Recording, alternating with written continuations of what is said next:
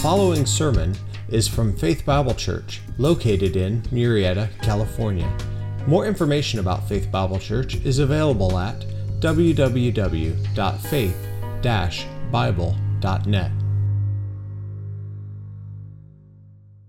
So I've got to ask you something and see if you know the answer, and that's, how do you know when a news anchor is lying? Do you know what to look for? Do you know? How do you know when a news anchor is lying? Are you ready? The answer is pretty profound.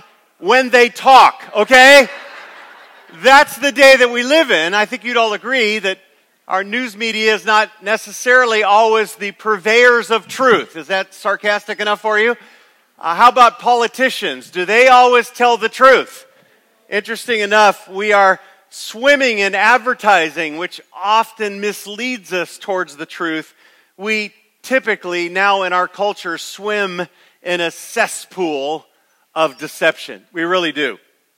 And yet, as a Christian, I don't think you're surprised at all, because you know that the Spirit of truth and the Word of truth and the Lord of truth has told us very, very clearly that this lost world is going to listen to the father of lies. Are they not? Take a look at the verse there on your outline, the very first one. Read it out loud with me, John 8:44. And don't forget, this is Jesus Christ describing our great enemy. This is Him telling you about Him. So listen to what He says and read it with me out loud. Here we go. Ready? You are of your father, the devil, and you want to do the desires of your father. He was a murderer from the beginning and does not stand in the truth, because there is no truth in him. Whenever he speaks a lie, he speaks from his own nature, for he is a liar and the father of lies. Amazingly, our society is built upon a fabrication of lies.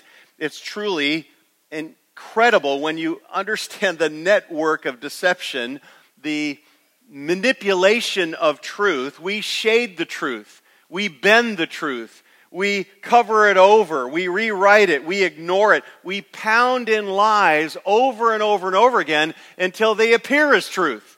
That's our society. But before we get too mad about all the deceptions out there, let's take a look at our own hearts. Can we? Have you ever found yourself exaggerating? Ooh. Okay, guys. All right. How about cheating or misrepresenting income tax deductions? Or how about promises that we don't keep? How about this? We agree to come and we don't show. Ooh, ouch. We sign up, but we stay home. We say yes, but we live no. We betray confidences as if it was just a normal process of everyday life. We too battle with honesty and telling the truth, and we often battle with lies and deception. Would you say an amen to that? We do. So how do we survive? What do people do today? People do. If we're swimming in this ocean of deception, where's the rock that's going to keep us from drowning under the lies of our day? How are we going to do business? How are we going to do relationships? How are we going to work and get along and trust one another to the degree? Well, the world would say lawyers, okay? And contracts. But in the first century, really legal help was very, very rare. So what are you going to do? Well, back in the first century, what they did is they began to promise or oath or vow so that you would know what you're saying to them is the truth. That's what they would do. They'd convince others they're telling the truth in order to come to an agreement, to be able to get along, to be able to sell something, buy something. They would give an oath. I swear that this is the truth. Now, you've said oaths. You've made promises. I know you have. You've backed them up. You used to say when you were a kid, cross my heart and hope to die, stick a needle in my eye. Okay, at least that's the way it went with my world. You might now say, well, I swear to God, or, God is my witness. This will never happen.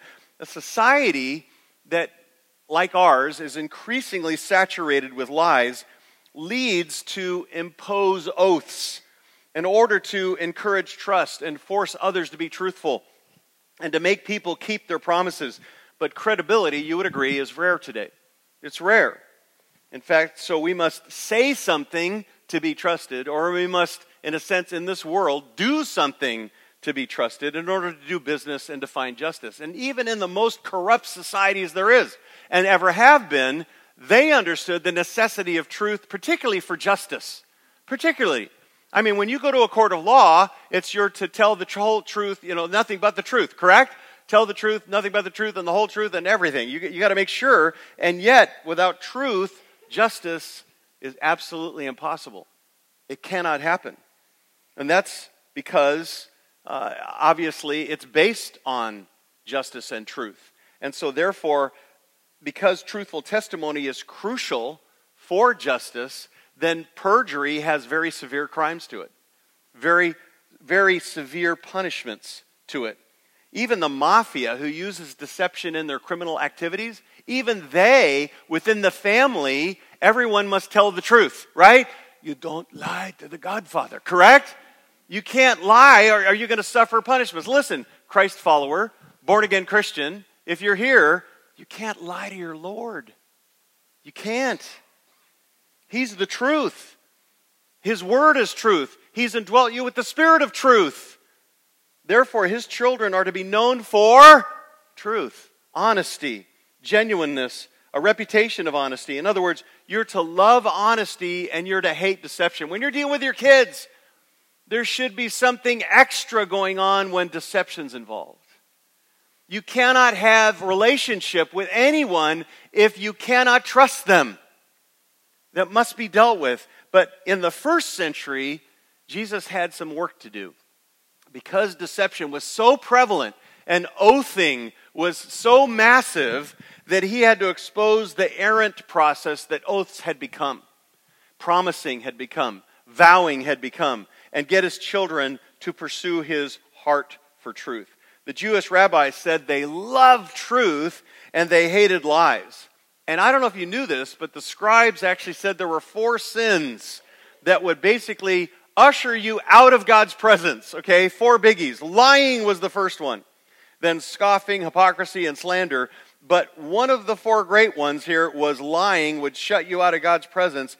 And they knew it was essential. And so they made great efforts to appear to be honest and truthful. They loved the idea of appearing truthful in principle, but not in practice. And therefore, they began to use oaths as a way to appear truthful, but actually be fraudulent. They would say an oath, but figure out how to give an oath so you would think it's the truth, but it would be a lie. That's what they did. That was their culture. Now, it's different from our culture. But an oath became a vehicle for them to get away with lies and deception. That's what was going on there. And Jesus now attacks that manipulation.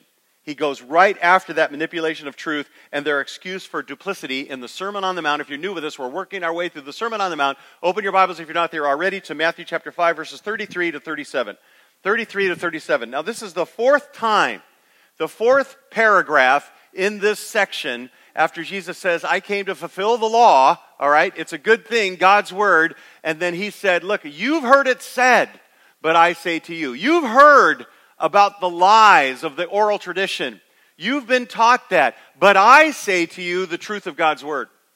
And what He's wanted to expose here is, you've heard it said, this is how you can say an oath, but it actually is not binding. But Jesus says, I say to you, you keep your word. You keep your word. That's what God intended from the very beginning. Now, in these 5 verses, you're going to hear 3 things, okay? You're going to hear, number 1, He describes the original Mosaic teaching, in other words, the teaching of the Old Testament. Number 2, the perversion of that teaching by the oral tradition that had taken place over hundreds of years, but the rabbis have been teaching, and all of a sudden everybody's following that and not the Bible. And then thirdly, His own re-emphasis of what God's standard for truth has always been. Do you think that our Lord stands for truth? Do you think He loves truth? Does He want you to speak truth? Does He want you to lie? No, that's the enemy. All right? So let's read it out loud together, okay? Can we? From your outline, in a New American Standard Version, the one that Paul and Jesus and everyone else used. Okay, here we go. Verse 33. Everyone together. Again, you have heard that the ancients were told, you shall not make false vows, but shall fulfill your vows to the Lord. But I say to you, make no oath at all, either by heaven, for it is the throne of God, or by earth, for it is the footstool of his feet, or by Jerusalem, for it is the city of the great king. Nor shall you make an oath by your head, for you cannot make one hair white or black. But let your statement be yes, yes, or no, no. Anything beyond these is of evil. Listen, write it down. Here's your thesis statement for today. Those who follow the Lord of truth speak the truth. Those who follow the Lord of truth speak the truth. Point number 1 in your outline, Christ's command for credible talk from the Old Testament. Christ's command for credible talk from the Old Testament. Verse 33, again, you have heard that the ancients were told, you shall not make false vows, but shall fulfill your vows to the Lord. Now, as the Lord teaches on the slope of the north side of the Sea of Galilee, his disciples are around him. There's more disciples around him. There's this massive crowd listening in. It's a beautiful, acoustically sound day. And he begins this, and he quotes a composite of truth. So he takes the truths that come out of the Old Testament law, and he gives you those truths summarized by these phrases. You say, where does he get it from? Well, he's saying, you've heard this. This is true, what you've heard. He gives 3 verses out of the Old Testament. They're listed in your outline. Leviticus 19:12. Take a look. You shall not swear falsely by my name, so as to profane the name of your God. I am the Lord. Numbers 30, verse 2. If a man makes a vow to the Lord or takes an oath to bind himself with a binding obligation, he shall not violate his word. Let me rewrite that. You shall not violate your what? Your word. He shall do according to all that proceeds out of his mouth. You will do what you say. Christians, you say what you mean what you say, and you would do what you say. Right now. I don't want you to vow, but I want you to say, I will do what I say. Ready? Here we go. I will do what I say. So important that we begin to develop that character. That's what he's pushing for here. You do what you say. Deuteronomy 23:21, when you make a vow to the Lord your God, you shall not delay to pay it, for it would be sin in you, for the Lord your God will surely require it of you. Jesus says, you already heard that the word teaches, do not make false vows. Make certain you fulfill also your biblical vows and oaths. You fulfill your promises. Can I put it just basic? You keep your word. When you say something, you do it. When you say something, you do it. You keep your word. It's a binding contract. Even if you don't oath, even if you don't promise, you keep your word. Now circle, if you would, the 2 vows that are found in verse 33. See them there? There's 2 of them. The 2 vows mentioned there are from 2 different but related Greek terms. The first, the false vows, means to perjure yourself, to swear falsely, to make false claims. The second vow, which is there, fulfill your vows, means to enclose, a picture, if you would, a fence around something, or to bind it together. You know what he's trying to say? The original root of that word is to tell you that it's solid, it's protected, it can't be altered. That's what he's trying to tell you. So the truth of the oath or the vow is enclosed, it's bound, it's solid. Now an oath is strengthened by that which is invoked on its behalf. So a clear description of an oath is described. Look at Hebrews 6:16. This kind of describes an oath or a promise.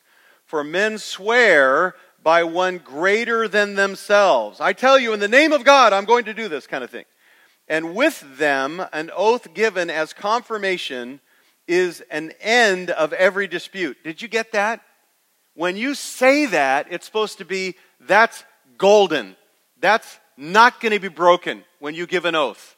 And that's not what was happening in the first century when they were making promises. So look at this. The name of something, or the name of someone, all right, greater than that person making the oath is invoked to give greater credibility to that which is said. So, in the name of God, I'm going to do this kind of thing.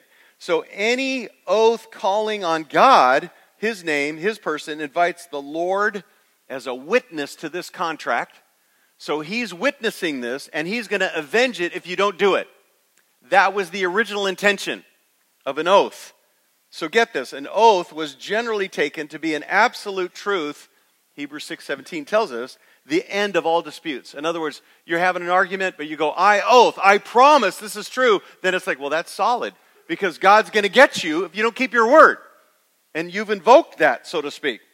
So his calling on God to punish him by giving an oath or a vow or a promise if he doesn't keep his oath. So an oath, like a vow or a super promise, given to affirm the truth. It's given to affirm the truth of what you're saying. So in saying that, please don't misunderstand, in the Old Testament and in the time of Christ and today, it doesn't mean that Jesus is condemning all vows. He's not. He's not condemning all vows. He's just condemning the false ones, the misleading ones, the ones that you don't keep. The Bible does not forbid taking oaths or giving oaths. In a world filled with liars, there's a necessity sometimes for people to actually have to swear or to promise.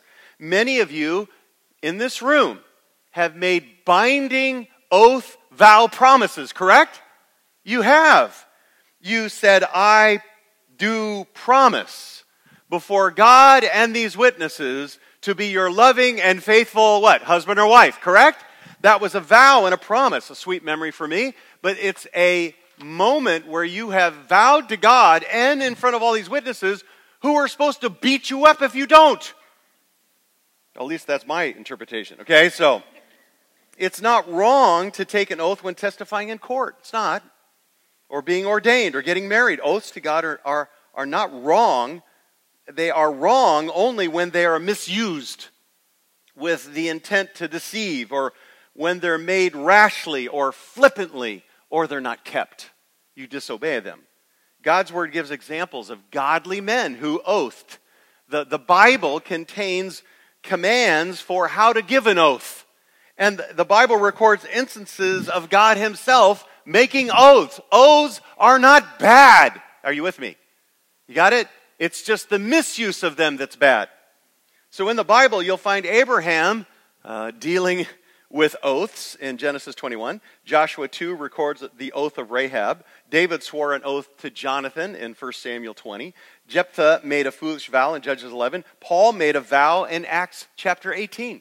So biblical characters are making oath. And then add to those oaths in Luke chapter 1, the oath that God swore to Abraham. In Acts 2 describes the oath God swore to David. And in Exodus 6, it's the oath of giving the land of Israel to Abraham and his descendants. God oathed, and people oathed. So again, not all oaths and promises are wrong. They're not all sin. It's Jesus exhorting here for you to, verse 33, what's he say? Fulfill your oaths. Fulfill your vows. Keep your vows. By the way, you shouldn't be flippant with promises. You shouldn't be flippant with oaths, right? Or your word. So obviously, Christ is not making a blanket restriction against all oathing and promising here, okay, or oath-taking.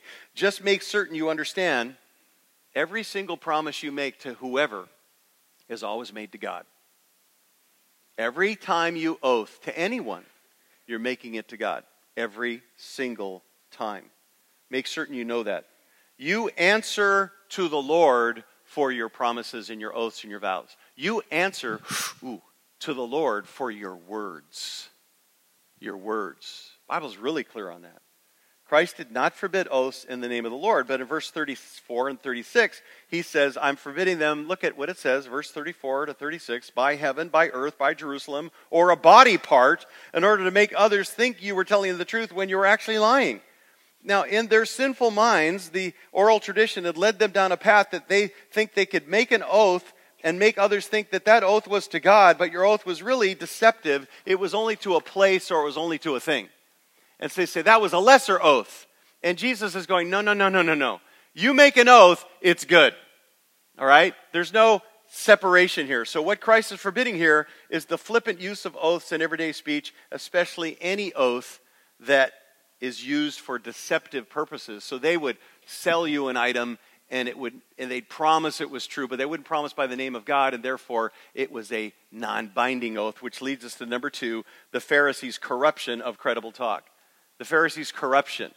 What they did is they used all kinds of tricks in order to develop deception, develop a way to lie to people, and oaths were a part of the big top of the list, way in which they deceived. When you look at 34 and 35, to make their victim believe that the truth was being told, the Jewish leaders and the populace would say, well, I swear by heaven. I swear by Jerusalem. I swear by the earth. I swear by my own head. And they would not use the holy name of God. They wouldn't use Yahweh. They wouldn't refer to him at all. But in actuality, Jesus is trying to let them know when you give an oath, you're actually doing that. You're actually doing that by heaven and earth. You're actually making an oath to God. Now read what he says in verses 34 to 36. Take a look at it. It says, but I say to you, make no oath at all, either by heaven, for it's the throne of God, or by earth, for it's the footstool of his feet, or by Jerusalem, for it is the city of the great king. Nor shall you make an oath by your head, for you cannot make one hair white or black.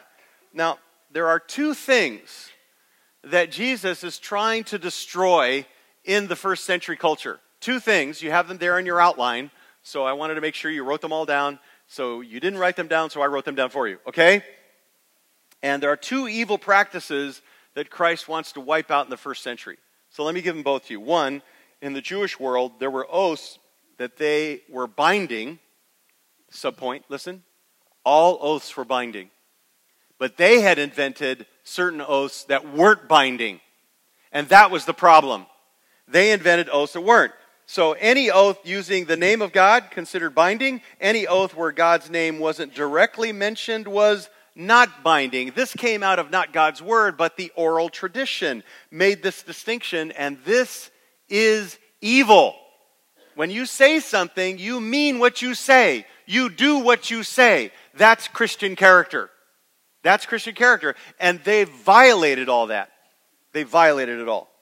The idea was, once God's name was used, then that became, a binding oath, because God's name became making him an active partner in the transaction. And they taught that the Lord did not become a partner unless his name was invoked. And that was the difference. So the result of this process is that it became a matter of skill and manipulation to speak an oath. It sounded super binding, but it wasn't binding, and they'd get away with lying to you while making an oath. This ultimately made a mockery of the whole process of making an oath to anybody. You'd promise, but you didn't have to keep it.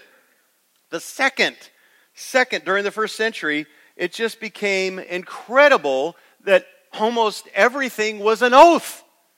Almost every transition, an extraordinary amount of oath giving. So when oaths became commonplace, they ceased to be respected. Everybody, you're oathing 5 or 6 times a day, and you didn't remember half of what you said. So sadly, the practice, frequent oath stating, was proof of the prevalence of lying. It was just constantly a deceptive culture, like today. In an honest society, oaths are rarely needed. Yeah, it's true. Men, when they can't be trusted to tell the truth, and do they have to be under oath or give an oath in that situation? It's only when that happens, when you can't really trust them, they need to do that, and it became all the time in that particular culture. So look again at verse 33. You shall not make false vows, but shall fulfill your vows to the Lord. Again, some vows are good, but what appears on the surface to be in harmony with the Old Testament wasn't, because they had invented a new way. The rabbinic teaching hold, again, the vows that were said to the Lord, those were binding. The ones that were said not using his name or his character, but some other holy thing, were not binding. So they could lie to you. This is, how do I picture this? Okay, Lonnie's over here. Hey, Lonnie. Sorry to put you on the spot. So Lonnie, he loves me. He stands up and he goes, Chris, next week, I promise everyone here, I'm oathing that I am going to bring you a Venti Light Ice chocolate almond milkshake and espresso decaf. Lonnie, he's that kind of guy. But Lonnie's standing there and his hands behind his back and his fingers are what? That's what they were doing. Lonnie would never do that. But that's what they were doing. They would say this to you as if it was really going to happen. I promise I'm going to do that. But it's like their fingers are crossed behind them by the words that they would use. And that's what was happening in this particular situation. The leaders and even the people of the populace were attempting to deceive others. They'd swear by heaven, earth, Jerusalem, the temple, their own heads, anything sacred except the name of God to hide their deception. And it was almost as if you'd hear the name of God, but you wouldn't, because it would be so eloquent in the way they articulate it. So take a look at the screen. I had to kind of write this out for you. So basically, I want you to see the text, kind of laid it out for you so you could understand that they fulfilled their vows to the Lord, all right? To the Lord, and by heaven, by earth, by Jerusalem, or by your head. Now, secondly, why is that? Well, Jesus makes it really clear, when you make an oath by heaven, it's also to the Lord. And right? And then when you make an oath to earth, it's also to the Lord, right? It's the footstool of his feet. And when you make an oath to Jerusalem, it's also to the Lord because it's the city of the great king, it's his. And then when you make an oath to the Lord, to your head, it's also to the Lord. So why? Because heaven is God's throne, the earth is the Lord's footstool, Jerusalem is the Lord's city, and your head is under the sovereign hand of God. It all belongs to him. Are you getting this? Do you see how it's laid out there? Jesus just makes this rockin' clear. You make it to the Lord, well, all these other things are to God as well. And that's what he's trying to tell you. You can't fake people out by saying, well, a lesser thing, I can lie. You're still doing it to the Lord. And that's what was happening in their culture. They were lying and lying and lying and lying. And all those things that you're swearing by are the Lord's. And therefore, when you're swearing an oath to one of those things, you're actually swearing an oath to the Lord, and it must be kept just as much as an oath made to God's name is a binding promise. Well, these are binding too. When you make an oath, a vow, a promise by other items, you still are making it to the Lord. Are you getting the point? It's always to him. Your promises, what the leaders and others were doing was that they were belittling God. They were saying, I can fake God out. And the second thing is they're making a mockery of sincere oaths. They were belittling God and making a mockery. So what does that mean? Some of you are going, hey, it's pretty obvious that, the heaven is the throne of God, earth is the footstool of his feet, Jerusalem is the city of the great king. What's this, your head? You can't make it white or black. Anybody understand that? It's pretty clear. All right? When he says, if you swear by your head an oath, what you're saying is, I'm telling you the truth. And I swear that if I'm lying, I'll lose my head. Okay, it's going to get cut off. Their bargaining is true. I'm so not lying that if I break my word, renege on my agreement, you can cut my head off. Wow. Boy, sounds powerful, doesn't it? But it's not to God, so in their minds, they can what? Violate it. Now, what does Jesus say, about your head? He goes, you're not in charge. You have no control. Listen, who holds the keys of death and Hades? Who? Jesus does. Okay, so you can't say, well, I'm going to cut my head off because you're not in charge. In fact, you're so not in charge, you can't control the color of your hair. Is anybody with me on this? Okay, that's what he's talking about. Okay, only God can do that. Now, you can cover it up with hair coloring, and some of you do it well. But you cannot control the color of your hair. Now, some of you know I have been coloring my hair. I have. It's true. It's called godly gray for that righteous reverend look. Okay, so that's what we got. Now, you don't know me when I was a kid, but I got to tell you, all the way up until about 7th grade, my hair was absolutely, completely blonde with and then somehow, adolescence hit, and it started to turn strawberry blonde. And then it turned light brown. And then it turned darker brown. Then it turned to really, really dark brown. And then this gray stuff started showing up. That's when you met me. And then it went from lighter gray with, brown to, lots of gray with brown. Now just gray and white. I have had zero control over this. Is anybody with me? Can I hear an amen? All right? That's the point. He says, you have no control over your life. You have no control over the course of your life. You can't swear by your head or a body part because you don't know if you're going to live or die today or tomorrow. You have no course at all. Black, white, your hair is totally under. Yes, you can cover it. You can fake people out. But underneath, it's still what? Whatever he determined it's going to be. Correct? That's the point. And in fact, it's wonderfully summarized by William Barclay in verses 34 to 36, he summarizes that. The quote's there in your notes. It says this: "Here is a great eternal truth. Life cannot be divided into compartments, into some of which God is involved and others in which he is not involved. There cannot be one kind of language for the church and another kind of language for the shipyard, the factory, or the office. There cannot be one kind of conduct in the church and another kind of conduct in the business world. The fact is, God does not need to be invited into certain departments of life and kept out of others. He is what? Everywhere, all through life, in every activity of life. He hears not only the words which are spoken in his name, he hears all words.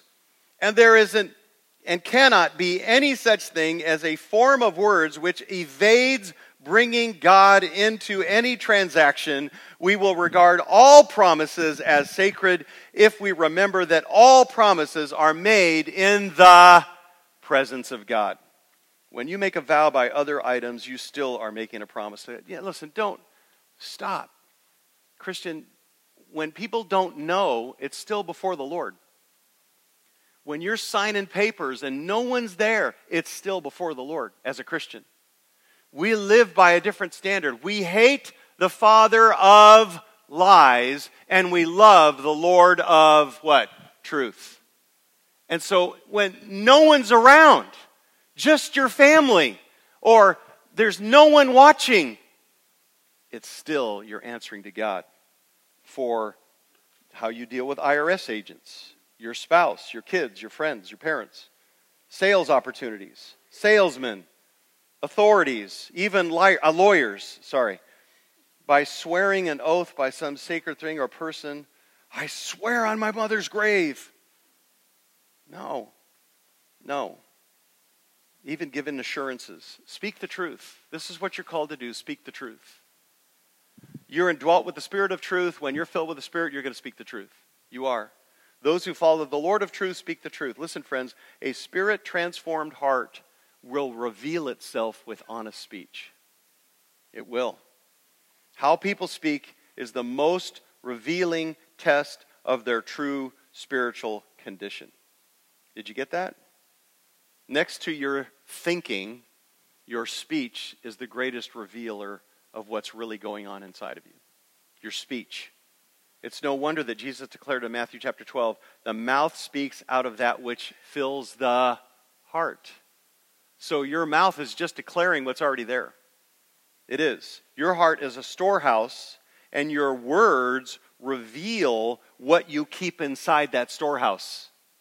That's what it is. What the Lord is calling for here is credible, honest, truthful speech in all of life. Now, we're in a society that's saturated with deception and lies. Saturated.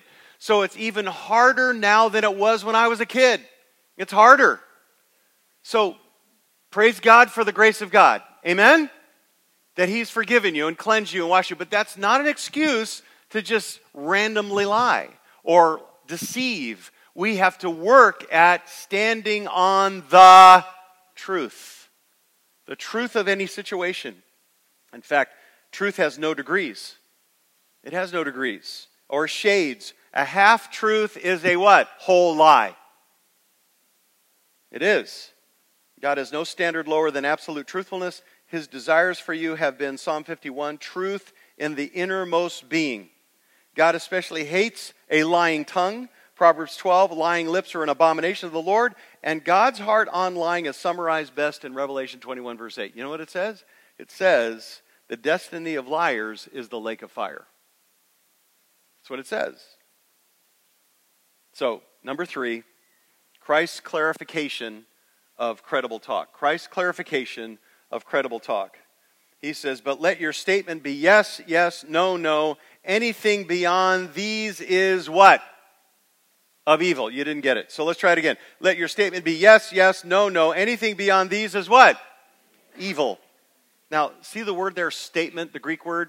That word in the original text can simply be translated word. And what Jesus is saying here, every normal, everyday word in the course of daily speech is to be a truthful word. Your speech should be unadorned, unqualified in regard to its truthfulness. Christian, your regular daily conversation with your buddies at work, with your friends at school, when you're hanging out, when you're talking on the patio after church, all of it, are you ready, is to be as true as an oath or a promise or a vow. Your normal speech is to be as truthful as any oath you would ever given. And James counsels the same. Look what he says in James chapter 5, verse 12. Above all, my brethren, do not swear by either by heaven or by earth or any other oath. You see what's going on there in the first century. You know now what's happening. But let your yes be yes, your no, no, so that you will not fall under judgment. Those who follow the Lord of truth will speak the truth. James and Jesus are exhorting you to have your normal conversation be so honest, so credible, that generally you don't need an oath as a crutch. You just speak the truth. And Jesus is calling for simple, straightforward, honest speech. Write it down one more time. Say what you mean and mean what you say. And you ready? Add to that. Do what you say. When you say, you will do. Your word is your bond. Your word, this is missing today. Your children need to be taught, honey, you said this, you're going to do it. They need to be taught to keep their word. Absolutely essential that they learn this now, that we model this for them. We keep our word. Christians are those whose yes is yes, no is no. People of integrity don't need to swear elaborate oaths to convince anyone of their truthfulness. And Christians of character will not swear falsely to deceive people. I promise you, when you know it's not true. That's why Jesus adds at the end of verse 37, what's he say? He says, anything beyond these is of, say it, evil. Our God is a holy God. His kingdom is a holy kingdom. His people are to be a holy people. His righteousness is our righteousness. And anything less than his righteousness, including anything less than absolute truth, is unacceptable to him because it is evil. It's the opposite. It's you're now working for the enemy when you lie.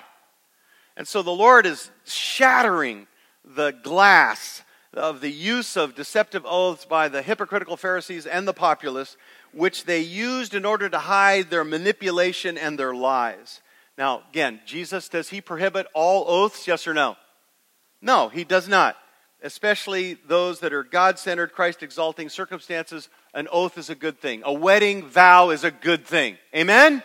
That's what it is. But under normal circumstances, oaths and promises are unnecessary for those whose hearts have been made honest by being born again. You didn't create that heart. He created that heart. Those who follow the Lord of truth speak the truth. So let's take a moment and take this home, okay? So letter A, follow with me. Jesus teaches to respond to circumstances. He wants you to make sure we demonstrate a love for truth and genuine honesty and a hatred for deception. These letters now are demonstrating how am I going to hate lies and love the truth. Are you ready? So letter A, speak with simplicity, not complexity. Speak with simplicity. Jesus says yes means what? Yes, and no means no. That's it. Answer succinctly and authentically. Just a single word will do. Yes or no. Now, would you please either nod your head up and down or shake your head no. Okay, ready, right? And then answer this question. Do you want that? Do you want that kind of credibility? Anybody? Okay, I see some nods. I see some people. I'm not going to participate because he's going to say something. All right, I got it. I've blown my credibility. Listen. Obey your own word. Obey your own word. It's one of the things that actually helped Gina and I in our marriage. When we said something, we did it. We just made sure that we kept our word. Whatever it was, we kept our word. Obey your own word. When you agree to pay a debt, doesn't matter if it's a contract or not, pay the debt. You said you'd pay. Keep your word. When you vow to be faithful as a husband or a wife, a simple I do is all you need to actually secure your faithful fidelity. Just I do. That's all you need. Permanently seal it. When you say, I'm going to meet you at 5 o'clock, then that means that you follow through with your commitment and you show up at 4:59. Because I'm going to be there at 5. I'm going to keep my word. Again, circumstances sometimes occur, but we're going to keep our word. You say, I'm going to volunteer for a season at school, or I'm going to volunteer for a season at church, then your yes is enough to show up every week until your commitment is satisfied. You understand? You keep your word. This is what he's talking about. Yes, yes, no, no. You say what you mean, you do what you say. That's character. That's Christ-like. That's what pleases our Lord Jesus Christ. Keeping your word. An elaborate oath isn't needed because you know that anytime you promise to someone, you're promising to God. Are you getting it? He's aware of all your words, and this is all His creation. So when you promise here, you're promising to the Creator. You are. When you say, Tom, I'm going to be there, you actually said, Jesus, I'm going to be there. That's what you said. Tell the truth, keep your promises, keep your word, speak simply. That's Christian character. Are you ready? Anything else is evil. And this is gone from our culture, and it's crumbling in the Church of Jesus Christ. It is. Letter B, speak the truth, not deception. Speak the truth. What this means is that you think the truth, you filter everything through the Word of God. Means you know the truth, and as you know the truth, you think the truth. As you think the truth, you speak the truth of God's Word, not piously, but practically. It's just like the Word's going to come out, and it's going to filter what you say. You're going to go, my yes is enough, so you're not going to make an oath unnecessarily. You're going to say, I need to trust not my own understanding. I need to trust the Lord. I need to trust Him. I believe that God is working all things out together for good. So I'm going to live that way. I'm not going to panic. I know He's in control. I know He cares for me. He says He cares for me. I'm going to think that way and not walk under this insecurity. But I know He cares for me. And His thoughts toward me are more than the sand of the seashore. They're infinite. I'm going to keep rehearsing the truth because as you speak it, as you think it, as a result, you will deceive others and you will deceive yourself less. As you speak the truth, think the truth. Letter C, speak with edification, not severity. Speak with edification, not severity. Ephesians 4:29, you know this verse. Let's look at it one more time. Let no unwholesome word, what? Come out of your mouth. But only such a word as good for building up, edification, strengthening. According to, the timing is so important. Sometimes the timing, you got to be very careful. According to the need of the moment. So that what? It will give grace to those who hear. Look what Paul says. No rotten words are to be spoken. None. Take certain words out of your vocabulary, men and women. Take certain words out of your vocabulary. Stop saying them. Leave only those words that build, that encourage, that strengthen, meaning they edify. We used to have Mark Driscoll, who would cuss from the pulpit, modeling to Christians that those words were okay. Now we've got Doug Wilson speaking inappropriate sexual comments all the time, and it's okay in the Christian world. It's not okay. It's not okay. Those are not manly words. Those are inappropriate words, and they are not to be spoken. Do you understand? We are different than the world.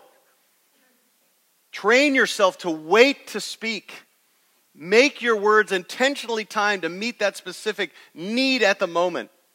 That means you will be quiet and think more. This is all about me, not you, okay? Any talkers here? Anybody? Would you raise your hand if you're more verbal? Just for a second. I just need some encouragement right now, okay? Thank you. This is our deal. Speak words that point to God's grace. Grace to those who hear you, genuine compliments, building them up, esteeming their giftedness, their strength. Speak with edification. Letter D, speak with doctrine, not feelings. Speak with doctrine, not feelings. Far too many believers speak emotionally, not doctrinally. Far too many Christians today are all about emotion and feelings and experiences. They only speak the truth when they're moved emotionally. They only obey God or build up others when they feel like it. Everything with Christ is only spiritual for them if they feel something. How they feel about Christ is what their talk is all about. Listen, friends, the Christian life is not about what you feel. The Christian life is about what you know and who you know. All right? Animals live by instinct. People live by feelings. Christians live by what? Truth. They live by truth, doctrine, the Word of God. Some believers don't feel like going to church. When their emotions are gone, they're tired, it's too late Saturday night, they attend church. It just wouldn't be real worship. It wouldn't be sincere if they went. And so they don't obey God's Word to come, and they don't feel, and therefore they don't come. That's not how we got our lives. Since they don't feel like showing love to their spouse. They don't feel like respecting their husbands. It wouldn't be spiritual action for them, so they don't do it. They don't feel like reading the Bible. It's a dry experience without emotion, so they don't do it. Why? Because no emotion's involved. Therefore, it can't be genuine or gospel-driven. Listen, that is self-deception. Obedience, their entire life is just, that's secondary. Their entire life is getting their emotions back. They got to have emotions or they think they're not sincere. But in reality, what they've done is they've made a god out of their glands. You know what their idol is? Feelings. That's what they worship, feelings. This is not an appeal for a hollow, dry, rote, ritualistic, going through the motions Christianity, but a call to repent of constantly surfing to find your waves of emotion. Surf's up. You and I need to speak and live by conviction. Listen, write this down. Do what is right until it feels right. Do what is right until it feels right. Just like oaths were keeping believers from speaking honest, emotions are keeping believers from speaking truthful. But the genuine Christian is dependent obedience, with or without emotion. Hey, the emotions will come, they'll go. Are they capricious? Is that a good word? Can you count on your emotions, yes or no? No. Then don't live your life by them. Count on what you can, put your life on what you can count on, which is truth.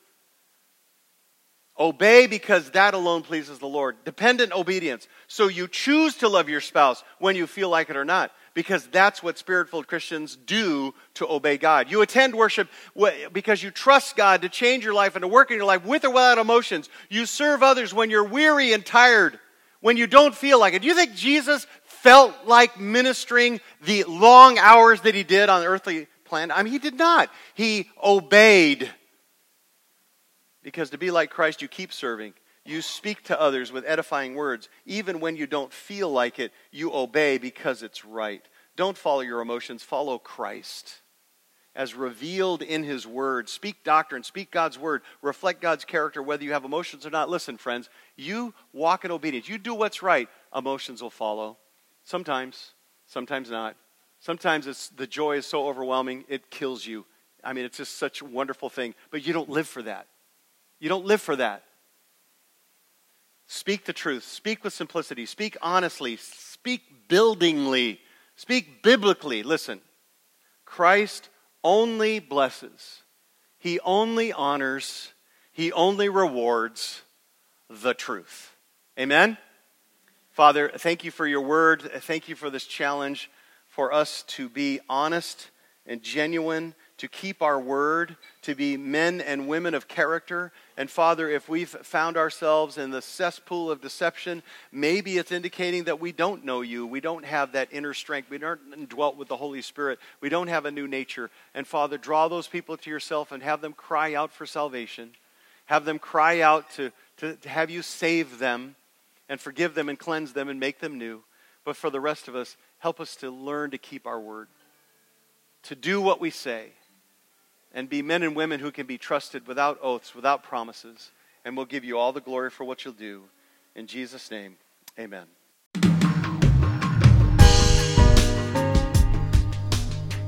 Thanks for listening today.